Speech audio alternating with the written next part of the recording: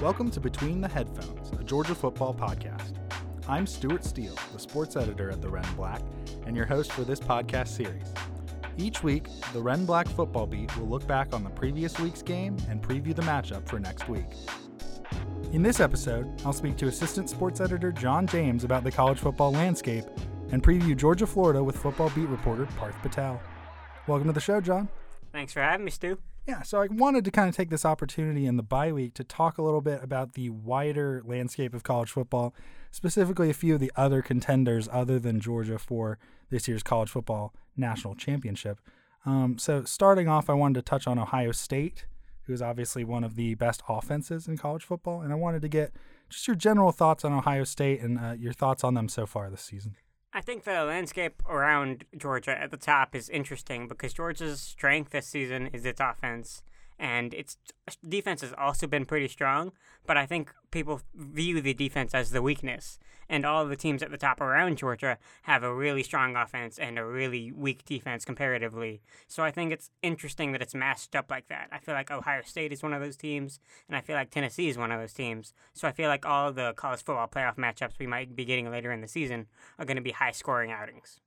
Yeah, I mean, so Ohio State obviously hasn't played a lot of tough competition yet, but they'll face Michigan, obviously, in a really big game and then have to win their conference. But they look like probably the surest lock of anyone, to me, to make the college football playoff right now. No disrespect to Michigan in general, but I always kind of lean towards Ohio State in that matchup on a year-to-year basis. Obviously, Michigan got it last year. But, I mean, what do you think of Ohio State's path to the playoff? I think a lot of what goes into the rankings at the top is what have you done in the past. It's a resume watch. Alabama is consistently high up there because of their resume. Georgia's getting to develop a resume that gets them high rankings. And I think Ohio State is that third team in the top tier of college football franchises. Tennessee is not, so I don't think they're getting the benefit of the doubt that Ohio State and Georgia might be. I mean, I think one other aspect of Tennessee is that defense has proven to be somewhat susceptible already, whereas Ohio State's hasn't really. I mean, we're assuming Ohio State, when they hit these bigger opponents, is going to struggle to stop them, but we haven't actually seen it play out, partially just because they've played weaker teams. But Tennessee, obviously, against Alabama in particular, allowed 49 points, 33 against Florida. That was a little iffier with some late scoring from Florida. But, you know, they've shown that they are like a team that you can get into a shootout, which I think maybe is also a factor in them being ranked a little lower. I want to talk a little bit about that next tier of kind of contenders. I mean, Michigan obviously has the same record as Ohio State, but I'm kind of lumping in Michigan, Clemson, and Alabama as the three kind of after that top three that I feel like have separated a little bit. Any thoughts on those teams? Do any of them stand out to you as a potential title threat? It's difficult to say. Clemson has faced a couple of good teams this season, a couple of ranked teams this season, but they've kind of struggled to get past them. So I'm not certain Clemson's going to put up much of a fight when it comes down to these top-tier games. Michigan has always had trouble winning the big game as far as I can remember, so I'm not particularly worried about a matchup with Georgia. Georgia's had their number, especially last year. If I had to pick a team that's lower than the top five that scares me, it's Alabama, just because Alabama is Alabama, but it's unlikely that they'll get into the championship if they lose a potential SEC championship game. Yeah, I mean, I think Alabama's obviously just hurt by that Tennessee loss, and that gives them a little less wiggle room. I think the good thing is they're in the SEC West, which right now doesn't really have a clear-cut contender other than them. So the path is still wide open for them to be in Atlanta in December playing for the SEC championship. And if they win that game, I think generally you're going to make the college football playoff. The thing is now they can't slip up in any of these games that they would be expected to win, including the Iron Bowl. That always gets a little weird. I mean, LSU looks good right now, but I mean, I would pick Alabama to probably run the table and represent the SEC West in the SEC title game. Clemson's another interesting one where I think they're still just like, that defense is really great. I think it's probably one of the best defenses in college football. I mean, maybe Michigan's in there as well, but I mean, they're just not propped up by their quarterback right now. And obviously they made the switch this week, and I think that's their big Achilles heel. When you look at those teams at the top of the AP's rankings, Georgia, Ohio State, Tennessee, all of them have really consistent quarterback play, and I just don't think Clemson can match that. Yeah, I mean, I think if Clemson makes the playoff, they're going to run into one of those teams that you just mentioned, and they're going to struggle to keep up, even with a really good defense. I mean, Georgia last year, I mean, they were an exception in the sense that they still found a way to win the national championship. But even that team ran into Bryce Young and allowed 41 points in the SEC title game. So if that defense is susceptible to that with a pretty decent offense, I think Clemson definitely is as well. One of the keys to sports is versatility, is being able to win in different types of games when it doesn't necessarily go your way. And I just don't know if Clemson's going to be able to win a shootout if it happens to go that way. So yeah, we've talked about a lot of the main contenders. I would say the 6 teams we've really touched on so far are the ones people would say could win the national championship. But I wanted to look a little bit outside of that box just for one team. It can be even close to that group, but one team that could potentially challenge for a national championship if things fall the right way. Challenge is really the operative word there. I think college football this season is really it's a top-heavy league. I think the top-tier teams are the only ones who really have a solid shot at winning the championship. But if there's one team that can slip in at the end of the season, I think it's maybe TCU, just because they've got a couple of wins over ranked opponents. So that's going to help them down the road when it really gets tough. And their schedule for the rest of the way isn't super difficult. I don't see them slipping up against a Texas or a Texas Tech or even a Oklahoma State in the championship game. I think they've got enough firepower to win those games and maybe, just maybe, get into the top 4. I think TCU is a good pick. I think the problem is, again, I mean, like we've talked about with a lot of these teams, that defense is susceptible to getting into a shootout. And I mean, no game is like a guarantee for a TCU, because if you come up against the right offense on the right day, suddenly it comes down to the last possession, and then, anything can happen. But for me, my dark horse for kind of a college football playoff type team is actually Oregon, which to a lot of Georgia fans might seem a little bit weird, because what they've seen from Oregon is a 49-3 thrashing in the first game of the season, where Georgia was like head and shoulders above Dan Lanning's team. But I think Oregon has shown a lot of resilience in bouncing back from that and winning each of its ensuing games. I mean, including this week against UCLA, where Bo Nix was just basically perfect. I mean, he had probably his best game as a player in college, and he's just generally been a different person than we saw at Auburn for those first few years of his career. And I think Oregon, I mean, it's always dangerous to get with a Pac-12 team, because the Pac-12 is weird and usually cannibalizes itself with these weird late night games. And they still have to face Utah, who's been a tough out this year and obviously would have to win their conference championship game. But with the way this team is playing and the way I really believe in Dan Lanning as a coach, and I think it would be a surprise to see Oregon really keep up this level this season, but I think they've got a shot and they've got a lot of talent. I agree. They've been really, really impressive since that Georgia loss. But I think the lasting image in the college football rankers' minds is going to be that 49-3 loss, because it was just so incredibly lackluster from Oregon in that performance. I just think they have enough excuses built in. I mean, new coach in his first game with the program, new quarterback in his first game with the program. You're going to Atlanta to face the reigning national champions. I mean, it was a tough spot even for any team pretty much. I mean, obviously you want to put up some kind of fight, not a 49-3, but I think Oregon, like, if they can continue to play like they have, they will have a good case for it as long as they can win out. And obviously they're going to need a little bit of help with teams like Clemson dropping a game potentially, Michigan or Ohio State. One of them has to lose a game. So if they can get through everything with one loss, I think they'll have as good a chance as anyone. If the top 3 SEC teams all have one loss at the end of the year, Georgia, Alabama, and Tennessee, do you see Oregon getting in over either of them? I don't think it's likely. I mean, I think the argument would be Tennessee, but I can't envision in that scenario Tennessee would have to lose to Georgia. So I think unless that loss was really bad, probably not. But I don't buy into that scenario happening. And the other part of it is Oregon would have a conference championship, which I know in the past hasn't always mattered in these scenarios. But, I mean, Oregon would have a lot of quality wins to back it up. And I just feel like they would at least be in a good conversation. But I think in that scenario, what you were saying about the voters really just taking that big loss to Georgia into account would probably come to fruition. Thanks for coming on the show, John. Always a pleasure, Stu.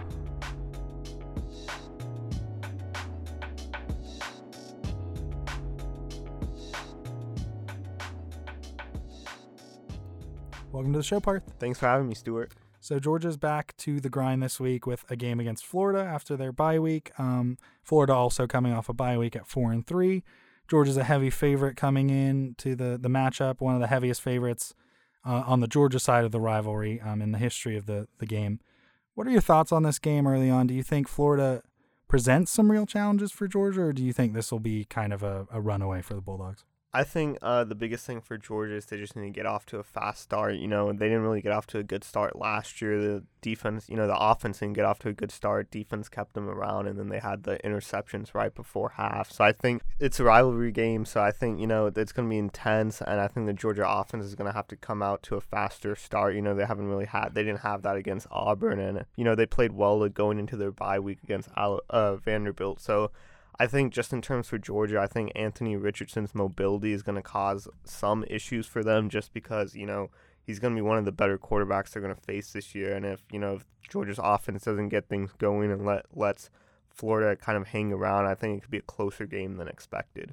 Yeah, I think that fast start talking point has been a big thing for Georgia for the last few weeks. I mean, they've been talking about it a lot. Missouri obviously was a disaster as far as the start. I mean, they were trailing going into the half against the Tigers, and then Auburn also wasn't a perfect start. Obviously, they were never really in danger of losing that game, but Georgia against these better teams at the end of its schedule is going to really look to put together those fast starts and to really impose themselves in games. And I think it's important, especially with Tennessee on the horizon, to have another strong start, because a bad start against Tennessee could be fatal. I mean, you get out of the first quarter against Tennessee and you have 0 points, you could be down 10 or more. You could be down 20 against Tennessee. They're that good of an offense. So I think it's a good test for Georgia before that game. I mean, just seeing where the offense is at, seeing if they can get guys like A.D. Mitchell and Kendall Milton back in the mix could help as well. So it'd be nice to have Georgia at full strength, obviously heading into this last stretch of the season, but just working with whatever they got to try to get off to that fast start. Yeah, and I think what I expect them to do at least is I think they're going to get the running game going really early. I think, they've tried the passing game and kind of their quick passes and stuff, but it almost seems a little bit too predictable. Now, they've had really good success on the ground, and I think, against Florida and kind of the other teams down the stretch they play where they're playing very good quarterbacks on the other side of the ball. I think the offense could, adapt to be a little bit more just run dominant and kind of keep the other offense on the sideline. And I think it helps out the defense as well. So I think, that's just kind of my prediction on how Georgia's going to open the Florida game and kind of their, second half of the season. I do expect them to run the ball a lot more. Yeah, I think establishing the run is obviously just a great way to combat those high-flying, fast-paced offenses. I mean, Tennessee is the most active example of this that's obviously coming up, but even looking down the line, if Georgia were to win that game and, be playing against an Ohio State at some point or Alabama, I mean, you've got to be able to keep your defense fresh. I mean, so having those possessions where you can run the ball effectively, take some time off the clock, and give your defense a blow on the sideline is really big. I think that's going to be a key factor this week. And then so just going back to Anthony Richardson, I wanted to talk about him a little bit. He's been up and down. He's obviously super talented as a rusher, a little bit inconsistent in the passing game, but how do you see him presenting a challenge for Georgia? You've talked about it a little bit, but do you think Georgia's going to be up for the task of containing him on the ground and as a passer? Yeah, so I think for Georgia, the biggest thing is his mobility. They're going to have to contain him when he, takes off on those off-schedule plays and make sure, he doesn't keep moving the chains and picking up the yards. And I think throwing on the run is also going to be another thing that Georgia's defense is going to have to, watch out for, because, Georgia's defense this year, they haven't really had that many sacks, but they've had a lot of, pressures and forcing quarterbacks to throw the ball away. But when you've got a quarterback like Richardson who can extend plays, I think it poses a bigger challenge on the secondary to, make sure they're not loosening up on their coverage when he's out on the run, because, he can make those throws. So I think his mobility is going to be the biggest test for Georgia on can they either contain him in the pocket and finish and get those sacks, or if he does, get out of the pocket, then can their corners and secondary hold up and just force him to throw the ball away? Yeah, I think the way Georgia kind of played against Auburn and Robbie Ashford, who obviously isn't at the experience level of an Anthony Richardson, but is a good athlete, I think is a good blueprint, as well as the way they played against Bo Nix, who I think is a better comparison. Again, probably not as great of an athlete, but a solid college quarterback nonetheless. So I think just containing that quarterback in the pocket and kind of when he gets out, having people, running after him. With Ashford, he was constantly bailing out to his right.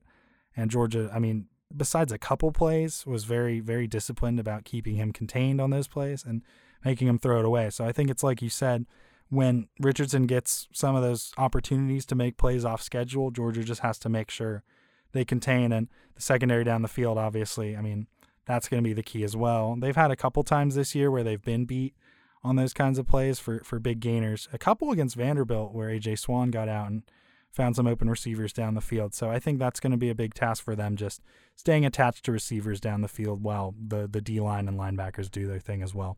Yeah, I think the linebackers will also play a big factor in just if they can, have someone keeping watch of Richardson and just making sure he doesn't, take off with his legs, because I think his rushing ability could be the biggest factor for Florida if they want to win the game.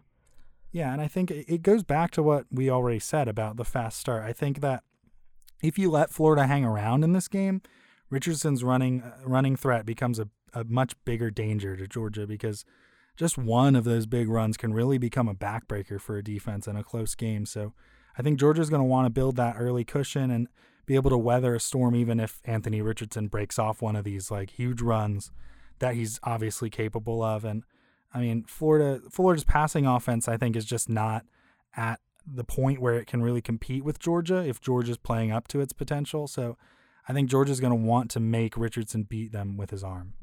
Yeah, I completely agree. I think, if Richardson is forced to kind of just throw the ball and, use that passing attack, I think it's going to be a big advantage for Georgia and can help them kind of seal the deal against Florida. But if he's making plays, running the football and, if Georgia's defense can't stop the run, then, that's going to be a big issue. And obviously getting Jalen Carter back is going to be big for Georgia and, making sure Florida's rushing attack isn't, getting good yardage and picking up first down. Because I think on the flip side, if Florida's offense is able to run the ball and kind of keep Georgia's offense off the field, I think that, that flips the script for Florida and helps them kind of set up nicely to win the game.